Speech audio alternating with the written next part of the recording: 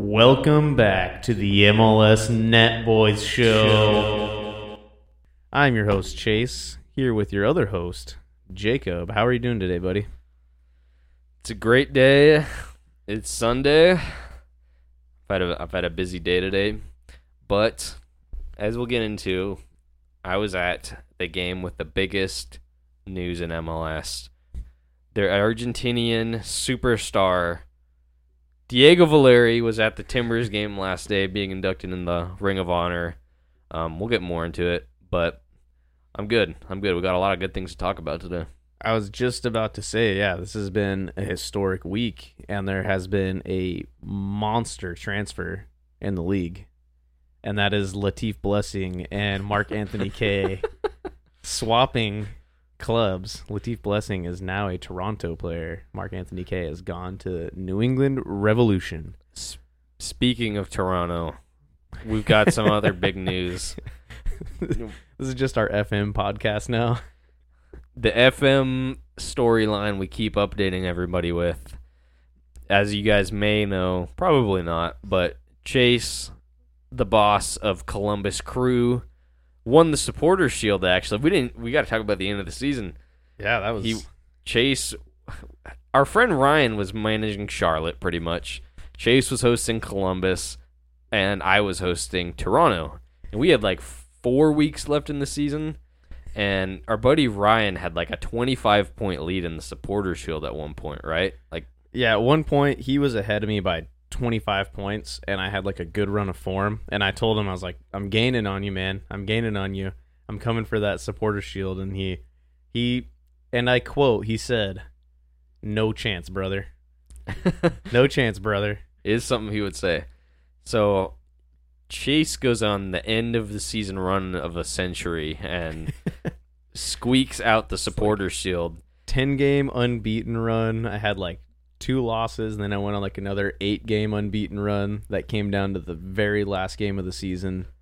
Meanwhile, up in Toronto, I had made a big money transfer for Yaroslav Niezgoda, and he really turned my season around. He actually scored a good amount of goals for me in the clutch.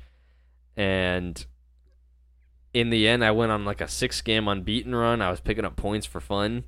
I had this really tough 3-game stretch where I lost 2 out of 3 games, and I officially got sacked as manager of Toronto. The last game was just terrible. It was just terrible. I was playing LA Galaxy, top dog in the West, and that's surprising as well. Yeah, that on its own proves that this is just a video game, nothing more.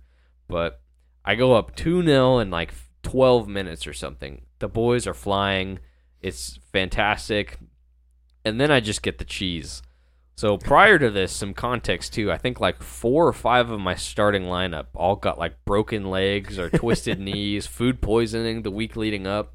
Like homesickness. Insigne, Bernadeschi was out.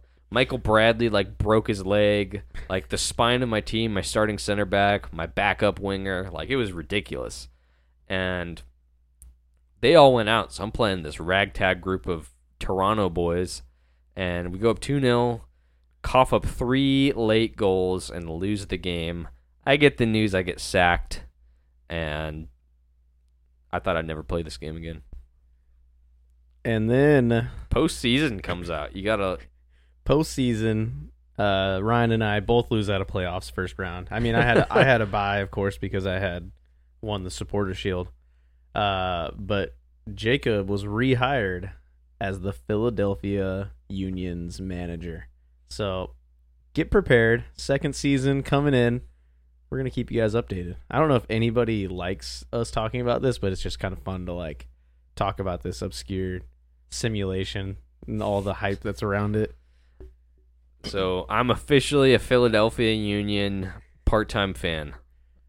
Man, you supported Toronto for like half the season, and now you have a team that's actually good to support. And I have a team to hate watch. True. You can just hate on Toronto. Your games against them in FM this year are going to be nuts. But with that being said, we should move on to some real soccer that happened this week. That's right. So a lot of midweek games we will not cover. A couple things I'll point out. U.S. lost to Panama, for those who are interested in the Gold Cup semifinals. You know what's interesting, though? They don't do the third place game anymore. It was kind of depressing in general to do third place for the Gold Cup, but they didn't do that this time. I've always been opposed to third place games in any tournament format other than the World Cup. I think World Cup is the only place where it has some sort of like value. Olympics too. For Yeah, the medal. yeah, for the medal. But other than that, I think it's so silly because it seems like in almost every setting, even almost in the World Cup, in a sense, like the players at that point are just disheartened. They all seem very dejected. They don't necessarily want to be there, especially for these smaller, like regional, like national team competitions. At that point, it's like competition's basically over. Just let them go, like have some more time off to like reacclimate back to their club team. Seems silly to force them to be like, all right, you're gonna play this game that means nothing. You're not gonna get any, significant amount of like prize money if you do win it. So it's just kind of silly in my eyes. I'd agree with that. Yeah. Yeah, a lot of other midweek games, we won't touch on them too.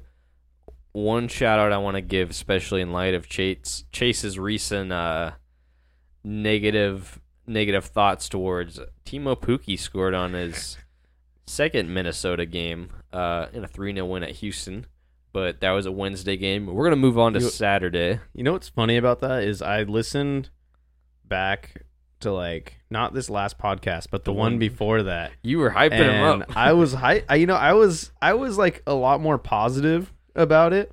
And then I listened to Extra Time and I listened to Kaylin Kyle or whatever her name is, whose like father-in-law is Adrian Heath, and then I just heard her just talk like as if this was the most amazing signing ever. And then I started to like really think about it. I was like, it made me so frustrated because like they all just kind of went along with it as if it's going to be like this like revolutionary signing that's going to take Minnesota to this elite level.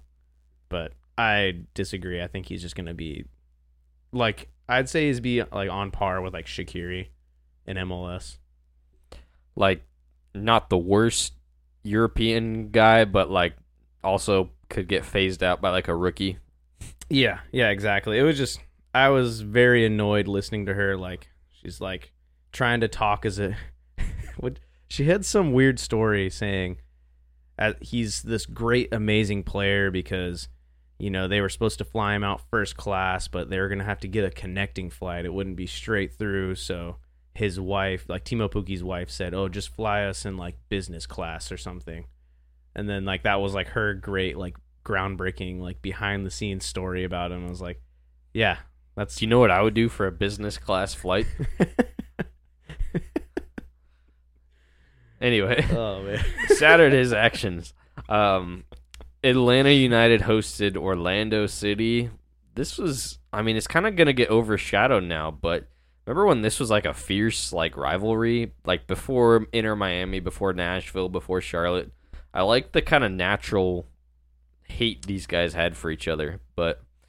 They came into the league at the same time, right? So they kind of just naturally, it was like right around the same time. So close, yeah. So Orlando 2015, Atlanta 2017, and I don't think Orlando beat Atlanta till 2020. Like it was one-sided. Remember, in Orlando was a terrible team, and that was when Atlanta was running through back teams. When they had Adrian Heath.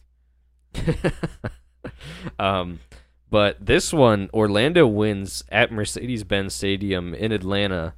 Duncan McGuire gets another goal for Orlando City. The rookie.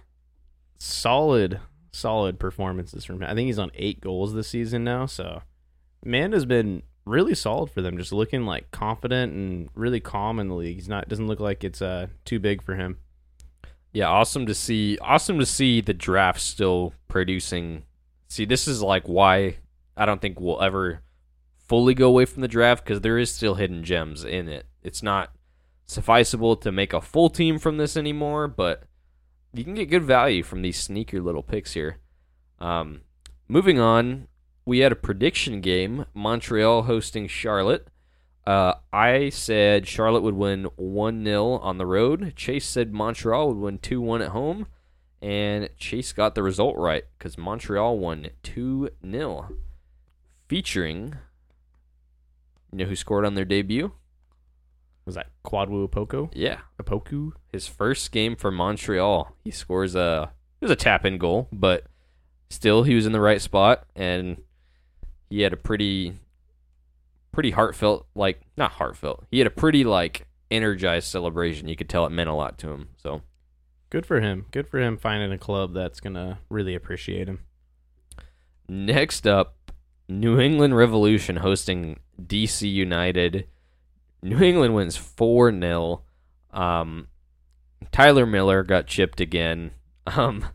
Ian Harkes, though, on his debut, the midfielder they just signed, the American midfielder from Scotland, scored a brace. First game for the club.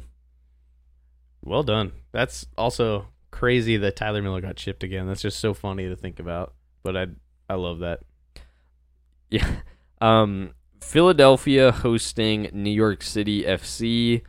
Rematch of the last two Eastern Conference finals. And Philly wins 2-1 over NYCFC, bouncing back from a couple bad weeks. Jose Martinez is looking unstoppable. I don't even want to call this guy a defensive mid because he just loves to shoot the ball. Like, I mean, I guess defensive mids can do that, but it's just not, he does not follow the traditional role of what a defensive mid is at all. I mean, we didn't even really talk about it like a few weeks ago when he scored that banger. Like that honestly could be like a Puskas, like, goal of the year contender. Speaking of Puskas contenders, did you see that? We're not going to talk about the game really because it was a midweek game, but San Jose beating Seattle 2-0. Did you see that? Oh, it was Miguel Trauco or whatever his the crazy Peruvian finish. That guy's had a few bangers this year, but that one right off the corner, just perfect volley. That was a. This season is like, I know MLS has always had really good goals, but this season more so than any other has seemed to like overperform with the like quality of goals this year. And no matter what goal is scored there, you can always count on just opening up the comments. And I like to see now at least a lot of the comments, if you look at like an MLS goal that gets posted on a 433 or a BR football, an external page, a lot of the goals will be like, wow, like MLS has a lot of like bangers, like, wow, MLS is kind of fun to watch. But then you'll see the classic pub league defending, Mickey Mouse League. Wow. Terrible defense. I saw a comment like that on it was Zellerion's first goal against the Timbers this past weekend. I looked in the comments because I was a little upset MLS, like, obviously Timbers won, and they only posted the two Nashville goals, which, I mean, granted, they're both good goals. Didn't post anything. Columbus. Oh, did I say some other team? You said Nashville. Oh, they're both yellow. The other yellow and black team. Anyways, but, yeah, it was like they only posted about the Zelerion goals. Nothing about the Timbers, nothing about Valeri, like, nothing at all. And then the first one where they kind of chipped it through and the defender just, like, let it go is like, some guys like my local like Luxembourg like 4th division defending is like better than that. And I just saw so many people just flame that guy, like, how come Belgium, or how come like your team isn't in the World Cup? Like, how come your team doesn't, like, just like stupid like comment battle about defending in MLS. I hate it. One of these days we need to do a segment where we just find the worst MLS takes on like Instagram comments and then just dissect them. Yeah. And dox the people. We're joking about that. But Chicago Fire hosting Toronto. Chicago with a late 90th minute winner from Kasper Schmeichel. Chicago is turning it up. Toronto's not, but I was gonna say, yeah, this is against Toronto, so you can't really, you got to take it at face value.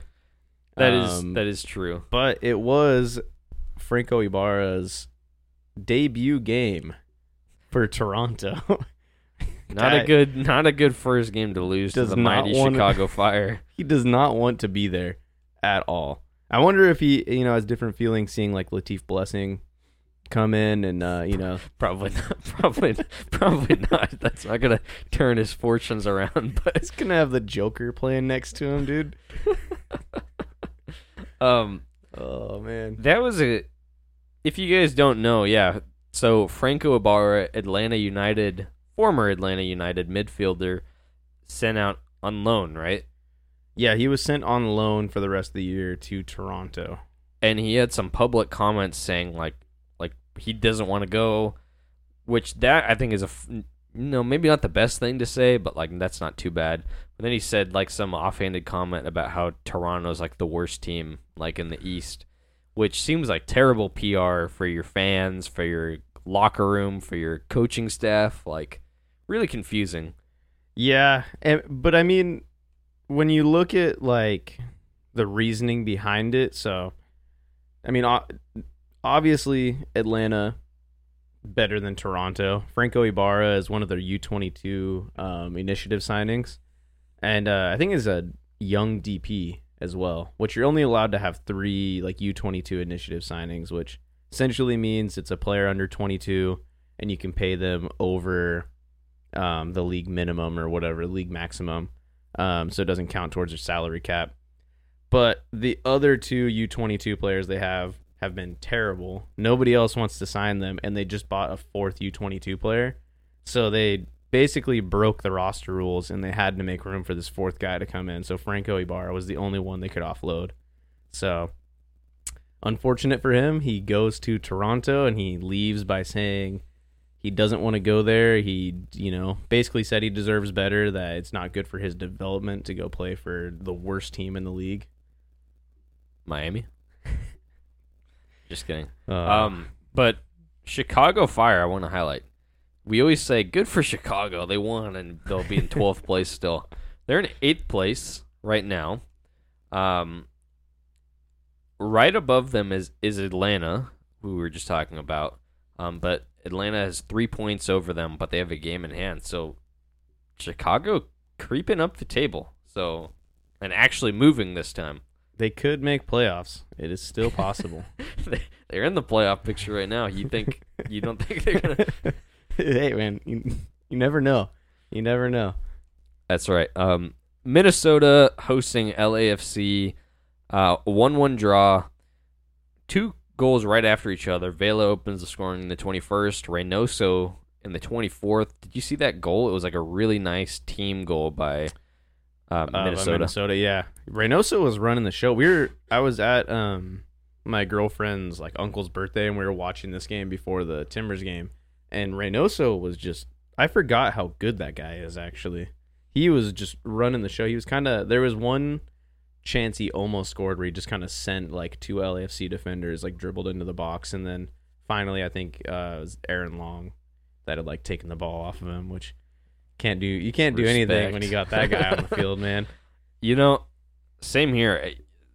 I mean, obviously he's took that leave of absence or whatever he was gone for, but even like the last year or so, I feel like Reynoso wasn't like lighting up the league like when he first joined. I remember when he first joined, and I think it was the first season he was here, that COVID year in the playoffs, or maybe he joined the year before, but in the playoffs in 2020, Minnesota almost went to the Cup final. They destroyed Kansas City at home. I think Reynoso might have gotten a hat trick in SKC, or maybe like a hat trick of assists. And that semifinal game against Seattle where they choked a 2-goal lead, he was just unreal. He bombed like a 30-yard free kick, and such a good player. Cool to see him like back. Yeah, I was kind of curious what it was going to look like when he came back after being gone for half the season. Just nobody knew where he was. I thought he was going to come back and just not be the same player and not have near as like much interest in the team or the league. But obviously he's there to play, and he wants to have some success with Minnesota. One last thing about this game. This is actually when, like I said, Minnesota scored a really nice team goal. And I think BR Football posted it, or maybe 433, and all the comments were just like, terrible defending, even though it was like a nice, clean team goal. So you can't help it with the Euro snobs. I know what I'm going to see when I look at it, but I just can't look away. It's terrible. I can't not open the comments on an MLS video. Cincinnati hosting Nashville. Cincinnati's at home. You know what they do. They beat Nashville 3-1. Lucho Acosta scores. Arias, the fullback, I think gets his first goal for the club. And then their new Gabonese striker, Aaron Bupenza, gets a goal, I think, in his first game as well. In the 99th minute of the game. So Cincy we've talked about in depth a lot, I feel like. Nashville, however, I think of the last 2 games, they've both gotten 2 red cards, like towards the end of the game. What is going on? It seems like Nashville's starting to like run out of gas. Like they really need this like Leagues Cup break coming up like badly. And I believe they still have a DP spot open, or they just freed up a DP spot, so good opportunity for them to kind of have a little bit of a rest and then possibly look at a big signing. They actually, I don't know if you saw the rumors, so they have that open DP slot. Everybody's saying they need a striker, right? The rumor is, and a lot of people, The Athletic reported it, Sam Surridge, the Nottingham Forest striker, looks to be joining them for $5 million. That is underwhelming. That's what most people are saying, but what? They're paying him a lot of money. I mean, he was just in the Premier League. Most of his experience was in the Championship, but oh man, how old is that guy? I know nothing about this guy. That's just an underwhelming signing for a Nashville team that honestly should be contending for MLS Cup. So he's 24 years old, and this last season, I think he scored 8 goals, looks like. This is like the B-rate Cucho Hernandez. Like another young guy coming from England that, honestly, I mean, Cucho at least I'd heard of, but Nashville, not this guy. So they were second in the Eastern Conference. Now they're 2 bad losses to 2 Eastern Conference foes, but still in 4th place. 38 points. Only 5 points off second. Not too bad. They've done well so far this season, but like I said, I think they're kind of running out of some gas right now, and they need this break more than most people. Actually, I think a lot of teams need this like little break that we're getting, even though they're gonna be playing games. Yep. St. Louis City hosting Inter Miami. Tata Martino, his coaching debut for Inter Miami, and St. Louis mollywops them, as you like to say, 3-0. Oh man, it just seems like inevitable. Like Miami is going to be bad. St. Louis is just going to keep defying expectations and then lose first round in MLS playoffs. But I don't know, man. It's just, I think everybody knew that was going to happen when they saw the schedule. Like you look at this game on paper and you just know it's like St. Louis is just going to run away with it. Miami is so just disjointed. Seems like even the players in that team, they're just waiting for Messi to get there. Like they have no hope for anything else. Which is a wild take if you were to ask somebody about that like before the season started. Because remember how everybody, I mean, it's been documented, but everybody thought St. Louis was terrible. And Miami had a good end to last year, last season. Remember when Higuain popped off and kind of carried them? Yeah. One thing about this game I want to bring up, St. Louis, before the game, posted an official statement on their social media. Oh, I saw this. Saying no Messi gear is allowed in their supporters group. And, you know, most reasonable people know that in supporters groups you don't wear opposing teams' gear or signage or whatever. But there was a ton of people who were ticked off about this online. What do you think? It makes complete sense to me. I mean, when you're in the supporters group, it should just be like fans from your own team. You shouldn't have anybody repping another team. And yeah, I get it. Messi kind of like transcends that a little bit because people are just Messi fans. You know, they're just one of the greatest, if not the greatest soccer player of all time. Are you sure? Who are you going to bring up? Who are you going to bring up right now? Jack McBean, former Colorado and LA Galaxy striker. Don't forget about his time at the Timbers. You mean Jack McInerney? Oh, yeah. You're losing... Same just nobody strikers. Anyways, I I don't know. I think people shouldn't be upset about this. It's just kind of a silly thing to really just put your foot down on, I guess. I don't know. I agree. Next, Austin hosting Sporting Kansas City. Another prediction game for us. I opted for a 2-2 draw. Chase said Kansas City was winning 3-1. Austin won this one 2-1, so we both got it wrong. Zardes gets another goal. Ethan Finley as well for Austin.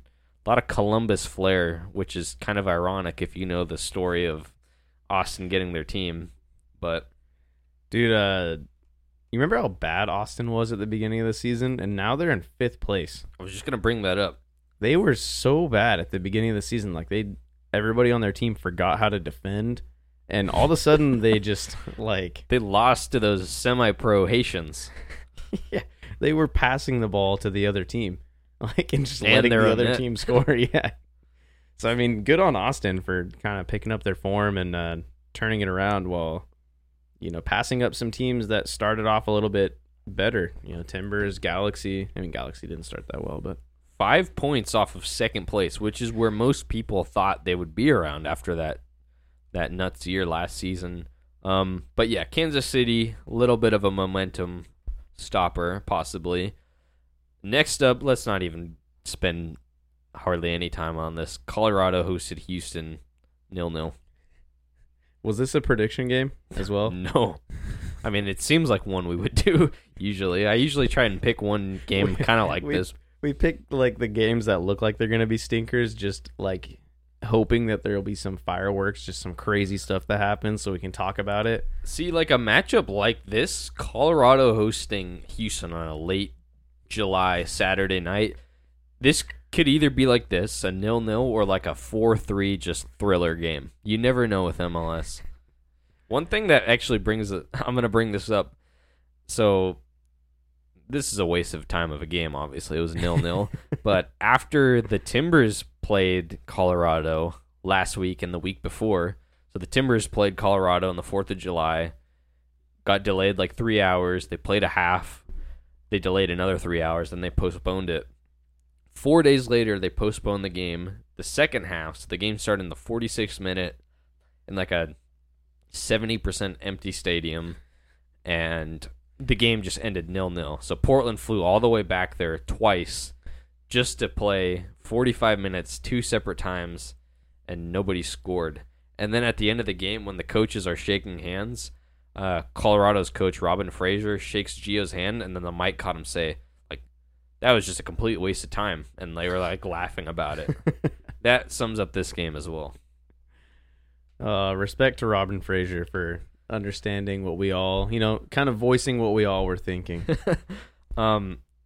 Real Salt Lake hosting the Red Bulls, and RSL wins 3-1 against the Red Bulls. Diego Luna with a brace, the U.S. U20 prospect. RSL unbeaten in 10 games. That's crazy. And they just seem like they're getting better. Like they're adding pieces in good places. Diego Luna is kind of finding some good form. Because he scored last week as well, right? I believe he did, yeah. And then midweek, too, they played at Sporting Kansas City. SKC came out of the gates flying 2-0, like early on. And RSL got 2 goals in the second half to tie it. Almost could have added a third. And RSL just has that, I'm not even going to say underdog anymore, but they just have that mentality where you can never count them out. And they just like want you to bet against them. And then they'll just come and prove you wrong. Also crazy that Diego Luna is only like 19. Because when you look at that guy, he's just like... He looks like 29. Dude, he's just covered in tattoos. He's got like neck tattoos. And I don't know if you saw like when he celebrated, I think it was last week's goal, he did like put the ball in his shirt to like signify like he's having a baby. That's like, a grown man. Yeah. The dude's like 19 and is just balling it up in MLS. Looks like he's some like thug who's like 29. He's got like the neck tattoos kind of just are like a little bit much for me when I look at him because they're weird ones too. You're just analyzing his personal choices. Dude, he's got like 2 daggers that are going into his neck, and then he has a spider right over his Adam's apple, and then underneath that it says hate. I'm sure he gets along with a lot of people in Utah. You know what that reminds me of the opposite? Diego Luna's like the villain alter ego of Josh Sargent, because Josh Sargent also, he's like 20. He just had a baby like a year ago and like celebrated, and I was like, holy moly. Like, dude, this guy is young and he's having a kid, and he's just like, I've heard about him for like years. But Josh Sargent looks like a 12-year-old just ginger boy. He's like the opposite of Luna. It is funny because then you have a guy like Cade Cowell who also just looks like a full-grown man. And he's looked like that for like 5 years. Yeah, he's like been in the league since he was 16, and he just always looked like he could beat up like half the league as well. Yeah. I think he started when he was 15, actually. That guy was nuts. Yeah, and more built than... See, we'll get to this later, but when I think of somebody like Sergio Busquets, who's like a frail bag of bones at this point, which... I love Busquets as a player, but when I think of someone like Cade Cowell just burning past him, I'm intrigued to see that matchup. It's going to be interesting in Miami we haven't really discussed it, but yeah, Busquets was announced today as well. The big news in Miami. along with Messi, and then it's also looking like they're going to get Jordi Alba. So not a lot of defending going to be going on in Miami this upcoming season. We got to talk about the best game of the weekend. Actually, it might have been, legitimately, if you're talking purely for entertainment value. Yeah. Portland beats Columbus 3-2. Asprilla with the brace. Lucas Zelarayan responds with 2 class goals. It looked like it was destined to be a draw or even a Columbus win, but then Blanco for Portland gets a late winner, his first of the season. But this was all the Diego Valeri show. Diego Valeri inducted into the Ring of Honor. So, absolutely historic moment for the Timbers. Yeah, so the Ring of Honor is a section of the Timbers Stadium where they have only the most legendary former players. And unlike, if you're new to the league, unlike a lot of these teams who have just popped up recently, Timbers have like 50 almost years of history across like 3 different leagues. So Valeri's the first MLS player to be inducted. I was at the game. It was a special atmosphere. Valeri was there. They gave him like his own engraved like axe. It was sick. Yeah, it is really. I think it's a cool. Everybody kind of knows Timbers have a really cool history, but the Ring of Honor, I think a lot, even Timbers fans don't really like dig into very much. Like the other people that are up there. The players, I think if you would ask some random old guy at the Timbers Stadium, he'd probably know. You know, like I'm looking at the list right now, like Clive Charles, John Bain, Jimmy Conway, Mick Hoban, and then the 5th one was Timber Jim, of course, which is a legend. And this is kind of like on the spot, and I think you'll probably say the same players I'm thinking, but who do you think are like the next like people to be inducted into that? I think there's one really obvious guy. For Portland, obviously Chara. We both know that. Yimmy? Yeah. That's funny you say that because my mom listens to this podcast, and every week she complains to me about how we don't talk enough about Diego Chara. So we've like watched Timbers games together since like 2014, 2013, and she's been in love with Diego Chara for like a decade now.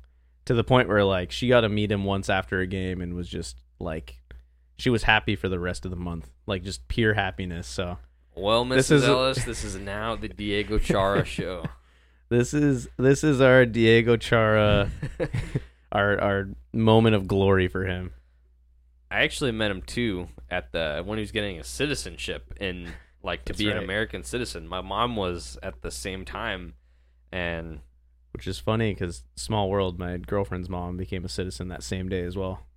Really, yeah, random 3 people. Because, this is a thing that happens daily, like up there, when you become a citizen for the United States. And, yeah, it was weird. We were there, and, there's this little ceremony thing. And then they say, like, Diego and then middle name Chara. I was like, well, that's weird. Like, the guy's the same name as Chara.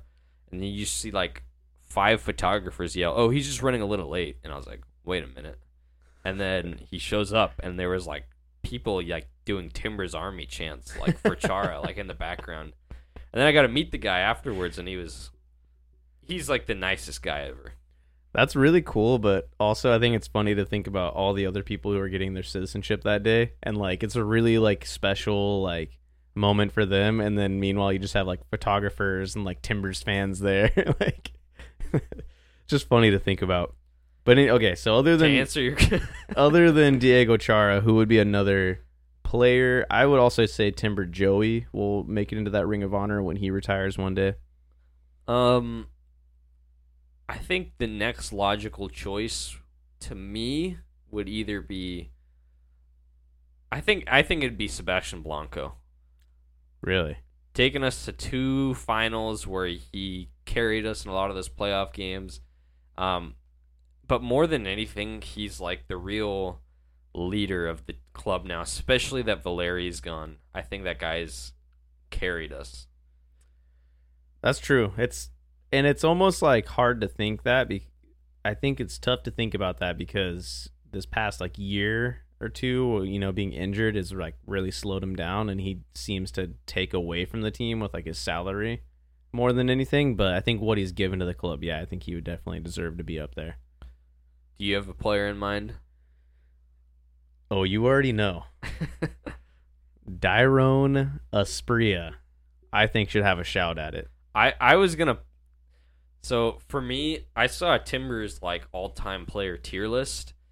Let me know, and I agreed with it for the most part. So it was like top 5. So 1 and 2 were like neck and neck. So 1 was Chara, just based on longevity, and he's been around for every MLS era for us. It was 1 or 2 was Valeri. So he had them interchangeable. He had Chara 1 and then Valeri 2. And those are the obvious ones, right? And then like a second place tie, or a third place tie, I guess, was between Blanco and Nagby. It was kind of like neck and neck. And then a little bit lower than that was like Fernando Adi and like Liam Ridgewell. And then 5 was like, this doesn't add up, but like the next spot was Asprilla. I think purely off longevity, the guy's been at the club for almost 10 years now. Which is nuts. A lot of ups and downs. Definitely a big game player, though. I was going to say, big moments. He has had some extremely memorable moments for the Timbers, and a guy that you've never really seen like cause any issues in the locker room. He's kind of always just known his part, even when he's not getting playtime. I think there was like that period where we looked at like loaning him out for a little bit, or we did loan him out. He played for T2 for a while, so just a guy that kind of has bought into the club and has played his part really well. But with that being said, Fernando Adi's tough to look past, even though he left the Timbers. And then Liam Ridgewell didn't really have the longevity, but I think he has a good shout at it as well. Yeah, I was going to say Ridgewell would be a next, and Adi, I think, are the next 2 logical ones. Adi, I think, scored like 60 goals almost for Portland. Tough to beat that. Won a cup with him. Ridgewell he captained us when we won the cup. Got us to another one, and then now on the coaching staff is pretty cool. Shows how much he's a servant of the club. Have him step into Gio's spot after we fired Gio. Dude, you know what? This occurred to me just in the middle of one. I was at the Timbers game watching the team warm up, and seeing Ridgewell on the field coaching. Liam Ridgewell was like our Roy Kent from Ted Lasso. This random British dude who like is really loud, and he's like because he was our captain in Portland. He joins, like, he wasn't really like a club legend here at first, and then he joins our team. Like, he's like this real leader in the locker room and on the pitch, and then he like retires, commentates for a little bit, and then joins the coaching staff because he can't get away from us.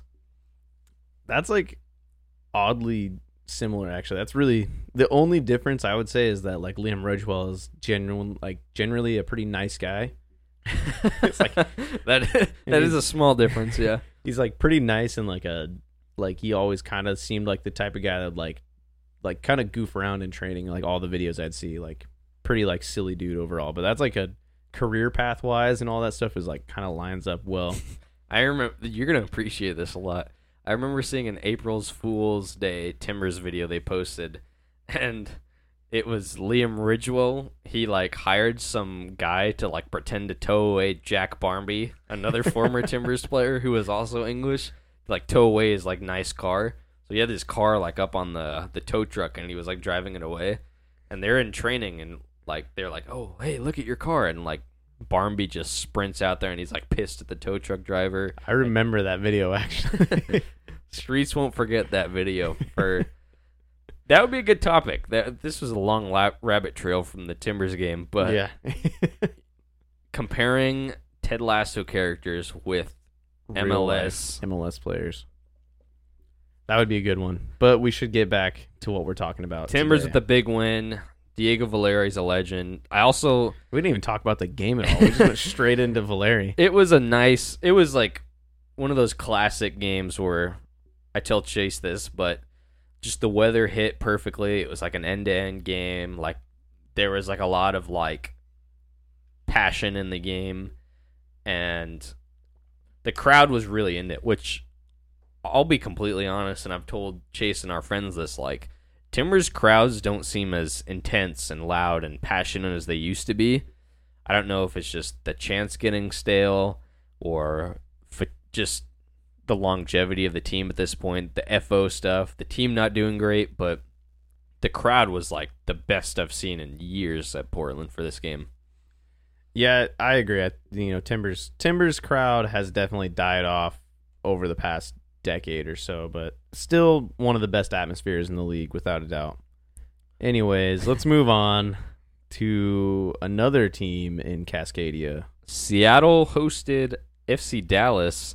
And another match prediction game for us. I said Seattle's winning 1-0. Chase said 1-1 draw. Chase was spot on. It ended up 1-1. This was not much of a game to talk about. Seattle, their only goal they scored was an own goal where Dallas's defender just rifled it in his own net. But Seattle had a lot of chances, a lot of good opportunities. There was a late chance in this game where Nico Ladero should have scored, but Dallas had a clutch block. Dallas had a good headed goal as well, but Dallas needed that result. I feel like they just lost to Colorado last week. I feel like that's any sign your team needs a bounce back. So I was gonna say Dallas started off so hot this year, and a lot of people were setting them up to be this big contender for a top spot in the West, and now they are in 8th place. I think, in hindsight, dumbly, I think I put them as 2nd or 3rd in my predictions for the end of the season. I don't even remember my predictions at all. We should do a midweek checkup next week now that it's the Leagues Cup break and see where we're sitting at. Last game of the weekend, Vancouver Whitecaps hosted the LA Galaxy. Vancouver with a big 4-2 win over the Galaxy. Ryan Gauld with a brace. Cordova with a nice goal. Vancouver shutting up the Galaxy a little bit. You'll love to see it. I mean, I'm not a Vancouver fan by any means, but even though they're like a Timbers rival, I kind of find myself like oddly rooting for them as like an underdog a lot in their games. Me and my brother just said the same thing. Like, and I agree. We were talking about our favorite non-Timbers teams, and I think we both said RSL and Vancouver are two teams we both root for. Like I said, like you said, doesn't really make sense because they're a rival, but it's not like Seattle where they have this big success. Vancouver's just sucked so many years, and I feel so terrible for their fans because I like their brand. I love their colors, their identity. Their stadium it's a weird one, but it's kind of cool. It has its own charm. The city's amazing. But man, they get like a Canadian championship once every 5 years, and that's the best thing that happens to them. Yeah, it's definitely, I think like a lot of other teams we talk about, an MLS team that deserves more. Like a fan base, a location that all just adds up. It should be great. And then it just doesn't seem to work out for whatever reason. But going back to this game, it should be noted. I mean, Vancouver was already up 2-0, but Chris Mavinga got a red card in the 21st minute. So that kind of just piles on to the misery for Galaxy. Kind of impressive that they were even able to pull it back and, get 2 goals back in the second half. Chris Mavinga just reminds me of, he's just Mabiala's brother to me. He just imagine those two guys slow playing together over the hill. I love Mabiala. He's been a loyal servant to Portland, who you can tell loves to be there and great locker room guy. But man, Ring of Honor every time. He's been there now like 7 years. This is his 7th season in Portland. I like how we're already going back to the Timbers after we just brush over Seattle and Vancouver's games real quick. We go right back to talking about Timbers. You already know who this is for. You know who listens to this. True. Keegan Hughes.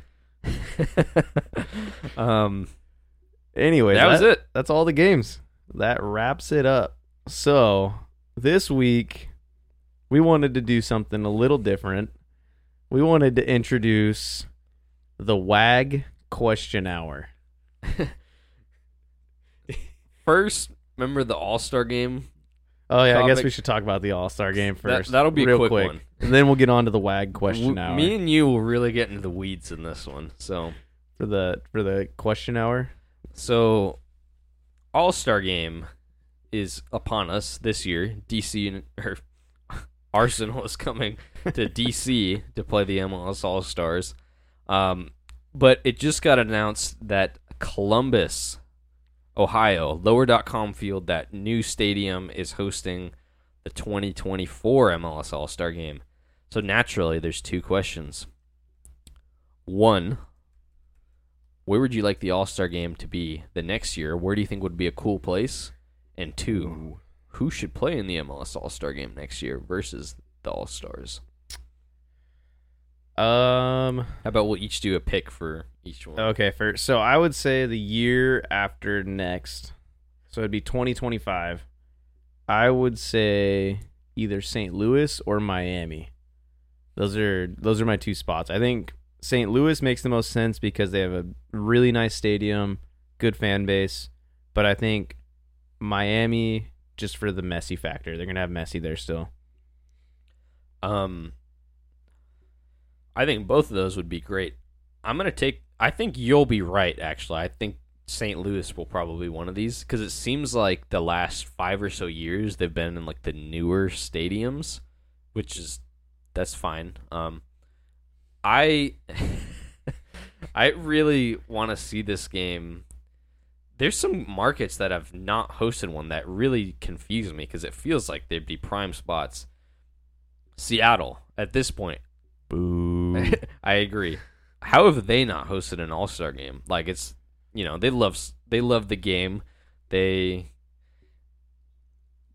a big stadium, but it works great for soccer. Another one I think would be really awesome would be Montreal, just because it's such a different atmosphere and culture there. I was just about to say, has any Canadian team hosted the All-Star game before? Not that I can remember. I don't think so. Part of me wants to say Toronto did, but I don't think they have. I don't think so either. And then Vancouver, we were just talking about, I think would be a prime city. But out of those 3, I would love to see it in Montreal. I think that would be a really cool place to do it. Yeah. So you asked, who do I think should be on the team next year, right? No, who do you think should be playing the MLS All-Stars? Oh, who should be playing against the All-Stars? You had a really good shout before we started this with we did the Saudi All-Stars with all the players they're picking up over there. That'd be a really interesting game to see. You would get a lot of people watching that. And I mean, every team's owned by the same guy anyways, so it's not like it'd be hard to get them all together in one group. But yeah, that would be really interesting because you'd have guys like Benzema, Ronaldo, N'Golo Kante. The guy that says he's the GOAT but isn't. But you'd have all, a lot of really good players that are leaving Europe right now, like Hakim Ziyech, like a lot of guys like that. So that would be interesting. Other than that, we've talked about it before, but I think they should just redo the MLS All-Star format, do either East versus West, or do like a domestic players, like North American versus like rest of the world All-Stars within the league. I think that would be fun to watch. What about you? You have a team in mind? You already know. You already hate it because we've talked about it. I already know what you're going to say. Dang it. MLS All-Stars versus U.S. men's national team. I hate that so much. I love it. That's such a weird idea. It doesn't make sense to me. It's existed once before in real time. I think it should never exist again. Can you imagine the amount of memes we would get from the rest of the world? Like, like our retirement Mickey Mouse League is playing against our like terrible like international team. Like I don't think that either of those things are true, but that's what you'll see from the rest of the world. The only people commenting that would be the people who live here and just say they're a Chelsea fan and they don't even care about anything. Freaking Americans. I don't know, man. I just think there's so much opportunity for other things. I think there's a lot of other there's so many unique ways you could do it. I think it would be fun to do like an MLS Next Pro All-Star game as well, where you combine those teams and do East versus West. You see right now the MLS Next Pro Invitational that's going on. You get like Real Monarchs are playing against Hoffenheim, and what was the other team? I think Crystal Palace is here playing against Colorado Rapids too.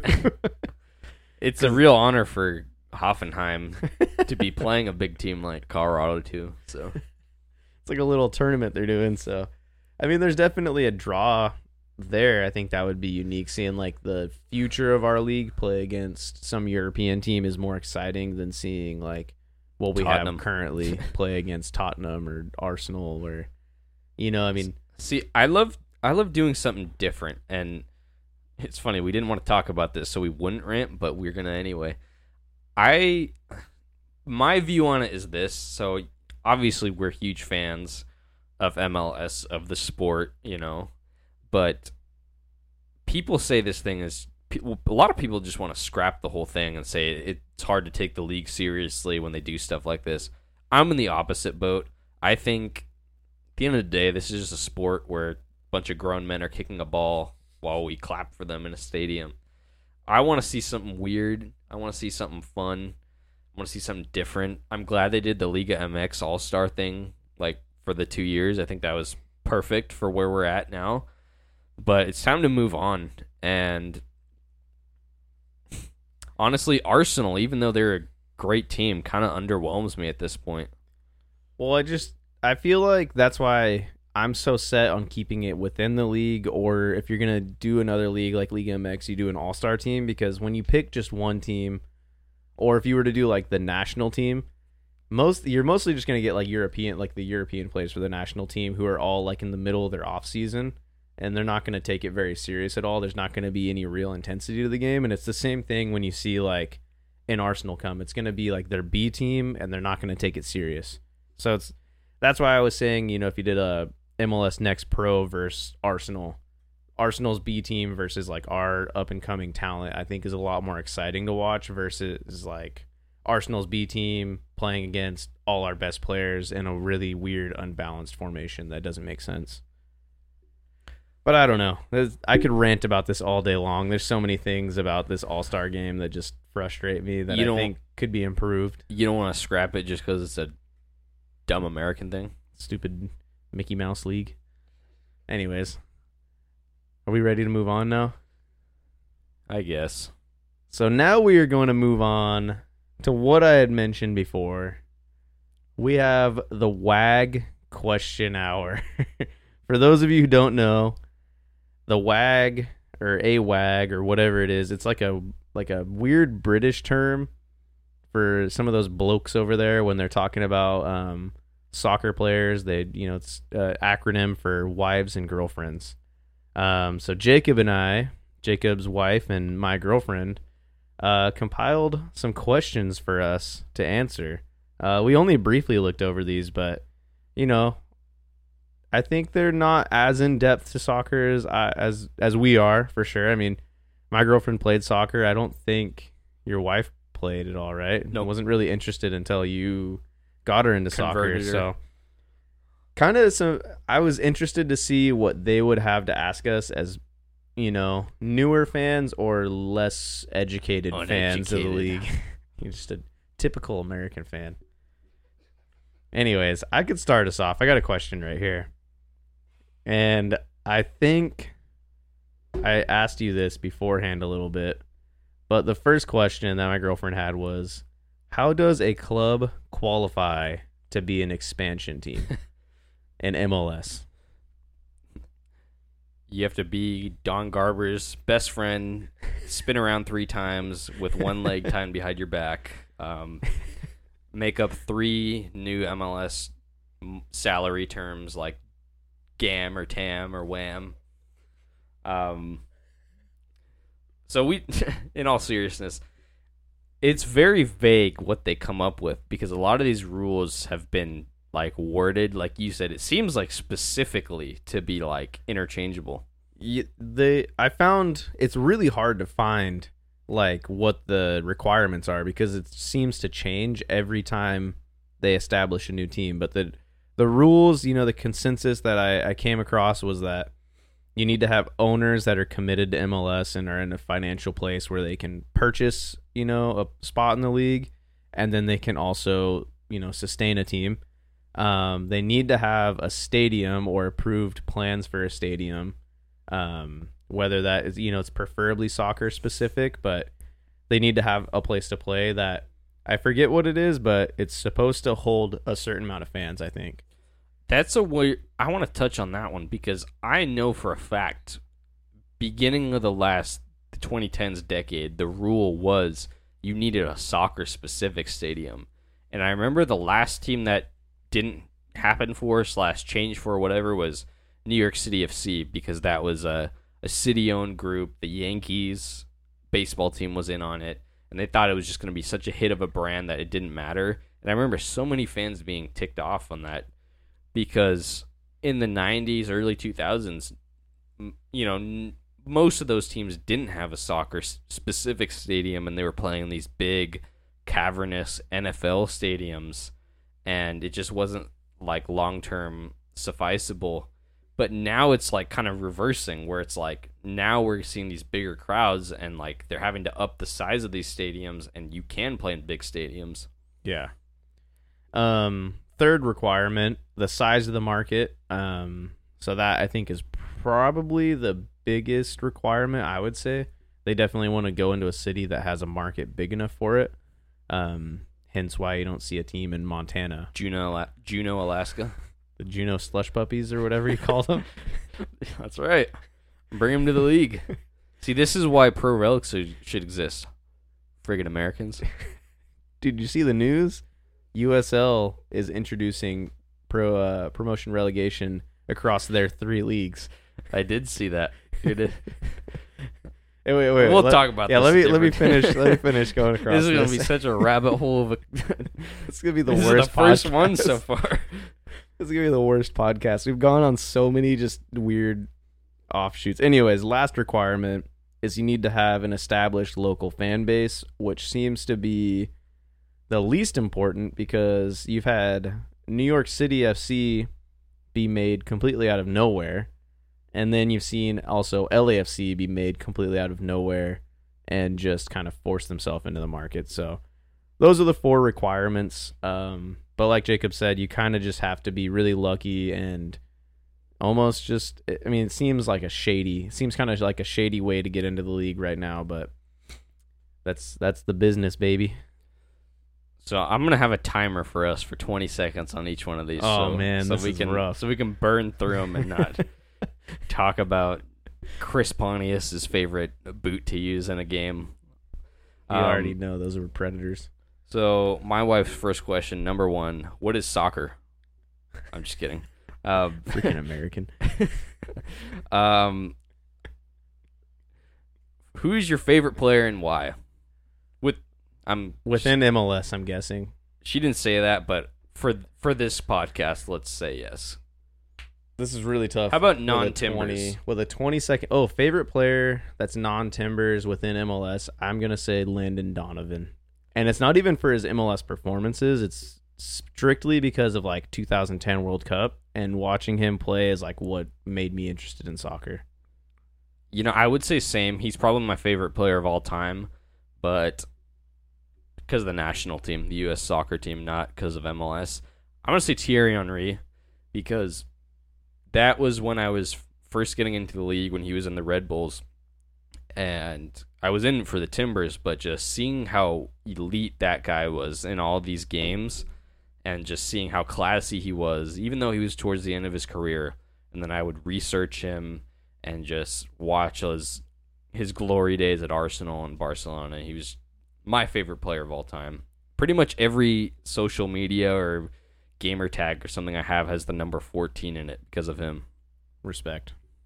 All right, moving on. Next question I got here is, if you could live or relive a moment in MLS, what would it be?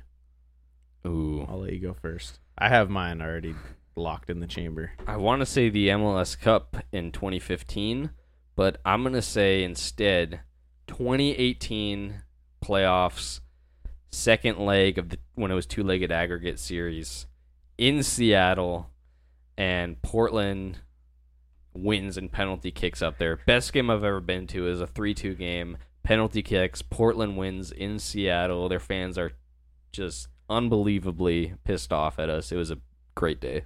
That was the game when Timbers players like forgot how aggregate score worked, and they were celebrating, not realizing they had to go to like penalties. Freaking American players don't know the rules. My favorite moment was in the 2015 Cup run. It was the one-game knockout, the first round of playoffs in Portland. It was the SKC penalty shootout game. I was there for it live, and that was... I would probably say that was like the height of like my support for Timbers. Like that was like when I was most passionate, and it was arguably, I think, one of the best games I've ever watched, whether it was in person or not. It was end to end. I mean, it was finished 1-1, went to extra time. Christian, you remember 2-2? It finished. It was oh yeah, you're right, because Christian Namath. You remember that guy, dude? That was he cooked us in Portland. He cooked Alvis Powell repeatedly. You know, that's a great shout because everybody always remembers just the penalty kicks, which was craziest penalty kick shootout you'll ever see. But the whole game was nuts. It was end to end, and then like in the 118th or 19th minute, Maxi Rudy. It was. You remember who assisted him? Was it Asprilla? It was Dairon Asprilla, who kind of wins the ball on the side and then whips it across the face of goal, and then Maxi Rudy at the back post finishes it, sends the crowd into just utter chaos. I remember during that game, there was a guy from the Timbers Army. We sat like way off, like almost by the away fans, was where our tickets were at. That guy came across the stadium just shouting at people to stand up and cheer for the team.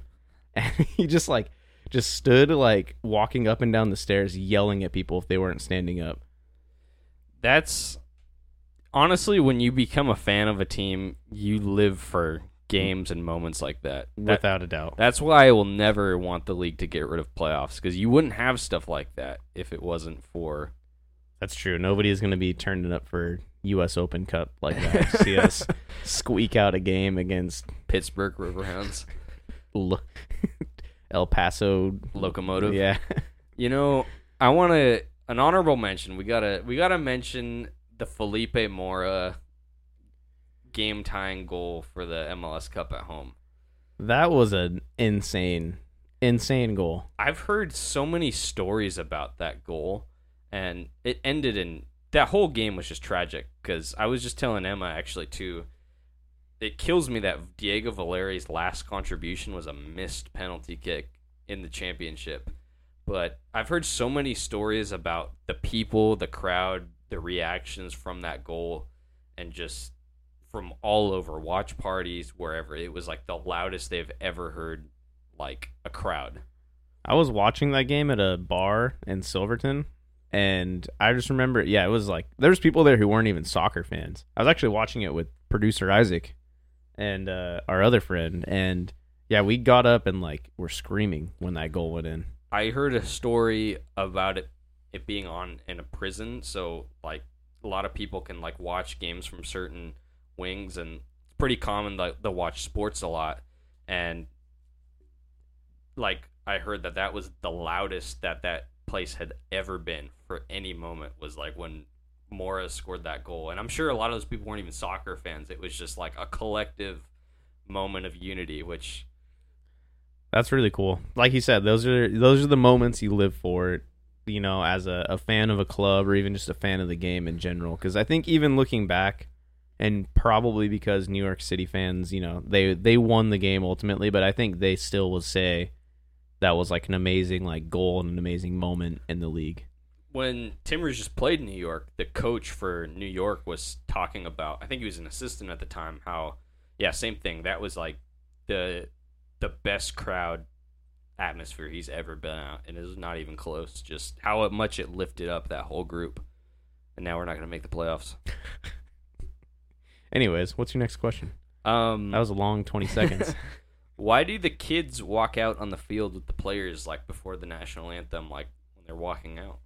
That was what my wife, she's asked me this a million times, and I never have a great answer. You know, I don't know the origin behind it, other than the fact that I think it's just like a community outreach thing. I'm sure there probably is some sort of story behind it and some sort of origin, but I think it's more so just a community outreach because it's different kids every single game. And I mean, you got to think for the kids, it's like a lifetime memory.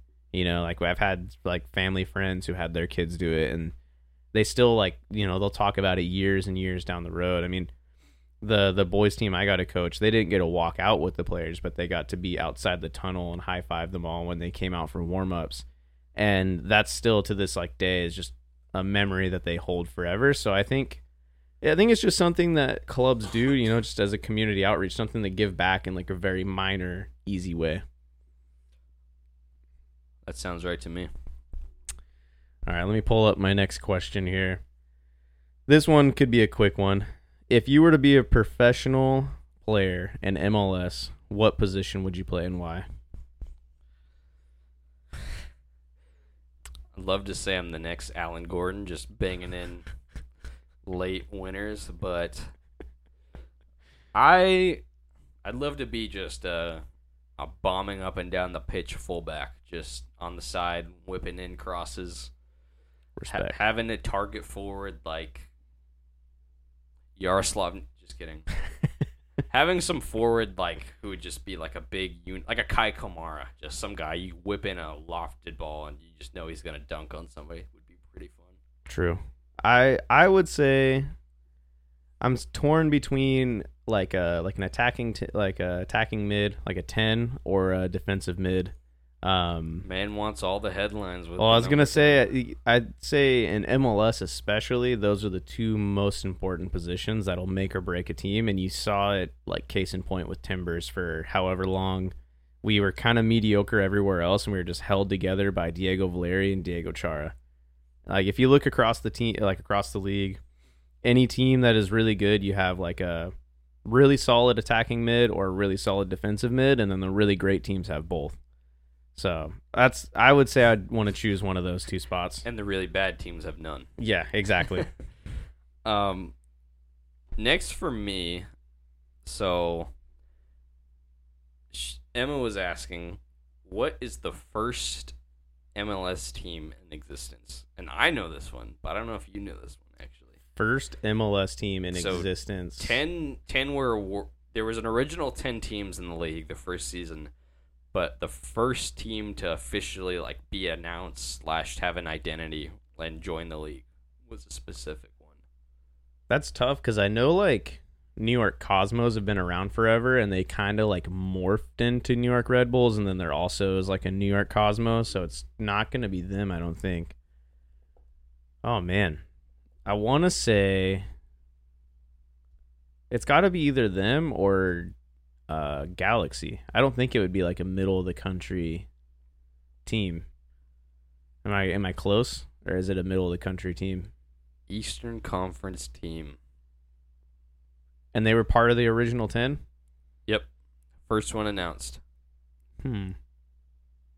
It's not DC, is it? Nope. Really? They Yeah, also is had it- the first soccer-specific stadium in the league. Oh. Wasn't Columbus the first one? Columbus was technically the first MLS franchise, Really? I didn't know they were part of the original which seems like an odd place to start. 10. But I guess they are, yeah. That's weird to think about. For some reason, I always thought they came into the league later. I think it's because they started off pretty decent, but then they had those middling years when they almost moved, where fan support was down. They were in at that point, kind of washed stadium. True. Before the rebrand, and True. anyway, Interesting. All right. Moving on. We've kind of already talked about this before, but what club do you see joining MLS next? the Juneau Slush Puppies from Alaska. I think we both have already voiced this in a previous episode, but we can go over it again briefly. Yeah, I think two right off the bat, I think that we've mentioned is Vegas and Phoenix. I'm going to go with a different one, though, a different market that I don't think we talked about. New Mexico United in USL has a really strong fan base. I think the largest crowd now in USL, and it's been going on for a few years, and they're a state/city that doesn't have a pro sports team, and I think it would be a really interesting one, kind of in the deserty terrain with no other pro sports teams around them. I feel like they could really have a community rally behind them, and I think it would be interesting. You had to bring up New Mexico, huh? Team that knocked me out of the Open Cup in our FM save. Yeah, it's tough to look past Las Vegas or Phoenix, as the next ones, and we've already discussed this. I think New Mexico's a really, really good shout. But then when you kind of look across like USL, because that's kind of the pool that you're looking at when you're thinking about another team to come in, it's hard because all the really big teams that you would want to bring in, there's already teams in that area. Like you look at like a San Antonio, there's already 3 Texan teams. You look at Tampa Bay Rowdies, and there's already 2 teams in that area. That's why I try to go for Sacramento, there's already 3, soon to be 4 Californian teams. So it's just tough to. Pittsburgh, there's already 2 like Ohio teams. Do you need another one? Or isn't Pittsburgh in Pennsylvania? I'm so freaking stupid. You're right. Pittsburgh Riverhounds. I don't know why I got them like mixed up. I think they're in Ohio too, so that's weird you thought that. Like I always get that confused. Another underrated market I feel like would be in Wisconsin. They've got 2 major cities, Milwaukee and Madison. Forward Madison has that weird like pink flamingo color scheme, but the way they rally, this is a different sport, but the way they rally about the Green Bay Packers, like one of the best supported NFL teams in like this random market, and then the Milwaukee Bucks basketball team, they have great like fan. What else are you gonna do up there? That's true. There isn't much else. You know what is a good shout that we didn't even discuss? We talked about Hawaii or Alaska last time. How about Sevilla FC of Puerto Rico? Puerto Rican team would be... Which is literally just like Sevilla in Spain, but they have a branch in Puerto Rico. I remember in USL or NASL, I think they were called the Puerto Rico Islanders, and they were in the American Soccer League at that point. You jokingly said Montana, but I think a pro sports team, just a big stadium in the middle of some like city, the Billings Ballers, something like that, I feel like would get a lot of people turning up, honestly. And maybe they don't really have much else like really up there in Montana, sports wise at least. I don't know, my uncle lives up there, but I don't know. Let's move on from that. We've discussed that before. I think there's plenty of teams that deserve it. None greater than the Juneau Slush Puppies. Dude, how about the Hawaii Tsunamis? That's solid. Respect to you. Anyways, you got another one for me? Oh, that's me. I guess. I got one more left after this. So, How about the Dayton Dutch Lions? That is the most obscure one I've seen before. Emma asks, what was the highest scoring MLS game? Of all time, I can't think of off the top of my head. I have a guess, but I'll go. How about one that you've either attended or that you can like vividly remember watching? The one I can remember that was the highest scoring was Timbers beating Minnesota in the season opener in Minnesota's inauguration year. So it was like their first game. They played in Portland, and we beat them. I think it was 4-0. But higher scoring than that would be the Timbers versus Seattle 4-4 tie in Portland. Were you at that one? I was, and it broke my sorry. heart to see Dempsey just come on the field and claw his way back into that game. You just knew it was going to happen. That was on Diego Chara's birthday too. Terrible. And he scored 2 bangers from outside the box and both halves, so he scored in both goals, but would have been really fitting if our D mid got a hat trick, our first ever club hat trick. Which and only. It kind of like brings me back, but with the Timbers game over the weekend, I saw like somebody comment because they subbed Asprilla out. He was on 2 goals and they subbed him out in like the 62nd minute. And somebody commented and was like, it was like subbing out a guy who's on a hat trick in the 62nd minute is like the most Timbers thing ever. Like a guy who's just clearly like performing really well on the day. Like, oh, let's just sub him out. Yeah, that is some pretty intense Timbers lore. For me, I don't know. I've been to a lot of like 3-2 games. The one I was just at was 3-2 yesterday. So that probably for me, I think I want to say the highest scoring one was like 6-4 or something like that. I'm trying to find it, see if I can find it anywhere, but what's one that you remember in person? In person, oh man.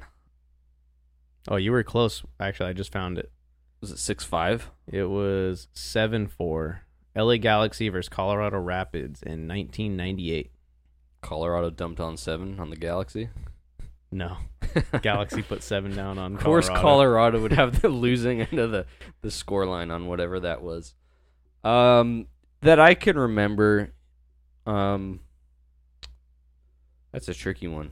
I've been to a lot of stinker games in my times, but I think it would be tied for that game. It was 5 goals yesterday in that Columbus game.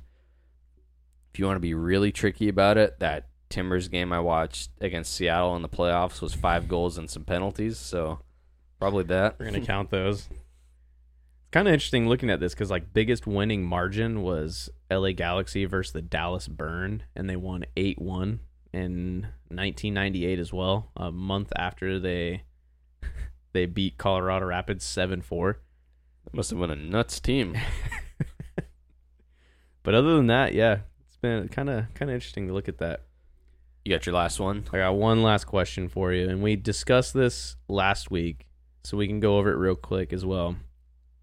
What city do you feel does not deserve an MLS team? I'm not going to say Colorado again. I believe I said Minnesota. That one kind of confused me, to be honest. Get them out of the league. They don't deserve it. Honestly, I love everything about this team. I said the All-Star game should be there. Part of me is kind of confused why Montreal has a team. Seems like such a random market when there's so many, like, bigger, I guess, U.S. cities. But I'm completely glad. I wouldn't swap them out. No, I want them there. Just kind of confusing. That brings up an interesting point of I love the fact that we have Canadian teams in the league, but also should we force them out so that they have to invest more in Canadian soccer and try and build up their league? Canadian Premier League, that new one that just 3 years old, maybe 4. I don't know how it is now, but the first couple of years they had decent momentum and it was an exciting thing. I mean, it's been stable because they've always kind of coattailed off of MLS. I mean, even when before this, they had teams like Ottawa playing in NASL, and it was just always split. Yeah. I think other than that, Who's your pick? If I'm being real honest, I would say either New York City FC or LAFC. I think one of those teams, if not both of them, just should be taken out of the league. I think they're like a cancer to the league. Big money, plastic fans who just give up on their local team because they want to see a team that spends more money and have more success rather than like an organic growth, which New York is kind of already cursed because their other team is part of Red Bull Football Group. So Both the New York options. yeah, both New York options kind of suck. But I think those teams that just buy their way into the league without a fan base already established, just I don't like it at all. With that being said, I mean, there's still great players at those teams that I can appreciate. And it's like looking back now, you're glad.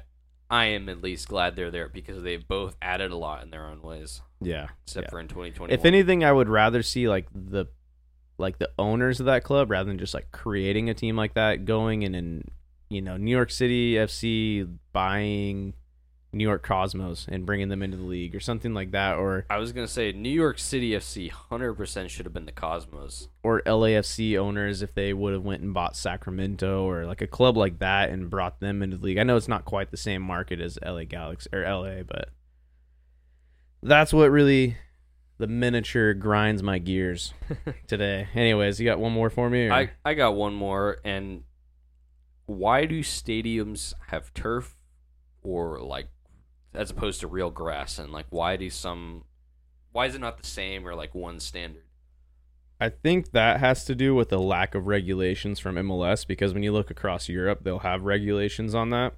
Mostly. In top leagues you will. Mostly. But with that being said, also there's a really diverse climate in the US, so it's not realistic to expect every team to be able to do grass. And then I only know about this because I'm a Timbers fan, but Timbers, for them to be able to do grass, not only is it difficult to maintain in Oregon, but they also are in a historic location that has, I think it's like a little creek or river or something. There's a really, right, almost like in the center of the field underneath, they have I think it's like a 10-foot wide diameter like brick pipe, and it's like a really small portion of it that's left. But I think they would have to like do this huge infrastructure like rebuild to be able to like tear that out of there and then put in grass. So that's why you kind of aren't able to do it everywhere. Obviously it's different for every stadium. Some people it's not viable due to, if you were to go to Alaska, probably be a lot harder to maintain a grass field out there. Yeah. Another thing that doesn't really get brought up is the weather impacts on when people look at it and just say, well, every team should have grass. Well, it doesn't really factor in, and it's not all of it, but. And you just look at the financial, it takes a lot more money to upkeep grass. And I know they've in the past 5 years or so, they've, invented these fields that are partial turf, partial grass, and they take less maintenance and whatnot, but it's just, especially when we look at the Canadian teams like a Toronto or Montreal, I think some of them have grass, but if you were to go to say you added another team, they didn't have as much money, it's a lot harder to maintain that. Or even looking in the future at like a Phoenix or New Mexico down there, it's going to be so diverse across the league, but I don't know. That is at least my take on it as to why it's not everywhere the same. It's unique to America? The turf grass thing? No, but I think freaking Americans just appreciate turf more than grass for whatever reason. So that's going to wrap up the WAG questionnaire. I think that wraps up well, we have some predictions, I guess, so we got to go over. This has been a long episode. We got some banger games to talk about. We do. So we'll do this real quick. Let me dive into them. Start with the first one here. MLS All-Stars versus Arsenal. See, Arsenal just dropped their roster. No, I didn't. Well, I did, but I didn't see who was on it. I think the big names that stand out is obviously Urian Timber just signed for Arsenal, so he'll probably see some game time. Declan Rice also just signed. He's on the roster. And then probably the biggest superstar that's going to be there, Florian Balogun. I saw that one. That's exciting for American fans. Was Havertz not on it? Yeah, Kai Havertz is there as well. Cool. Either way, I'm excited to see Haney Mukhtar put Declan Rice in a blender. That's why I'm going MLS All-Stars 2-1 over Arsenal. Sorry, the Arsenal. I'm going the inverse. I'm going to go Arsenal 2-1 because there is no defensive presence on this MLS team whatsoever. I think the only defensive midfielder is Jose Martinez, and that guy just wants to run up and shoot from 40 yards away. Sounds like our friend Ben in Pro Clubs, dude. So, we did barely even mention this, but Leagues Cup is starting, which is a month-long... We could talk about this next week. I'm just going to briefly explain it. It's a month-long tournament where the MLS League play is paused, and we're just playing Liga MX teams in like a tournament-based style. So we're going to predict one of those because it'll be the debut of Lionel Messi. Cruz Azul, Liga MX team versus Inter Miami. What do you have?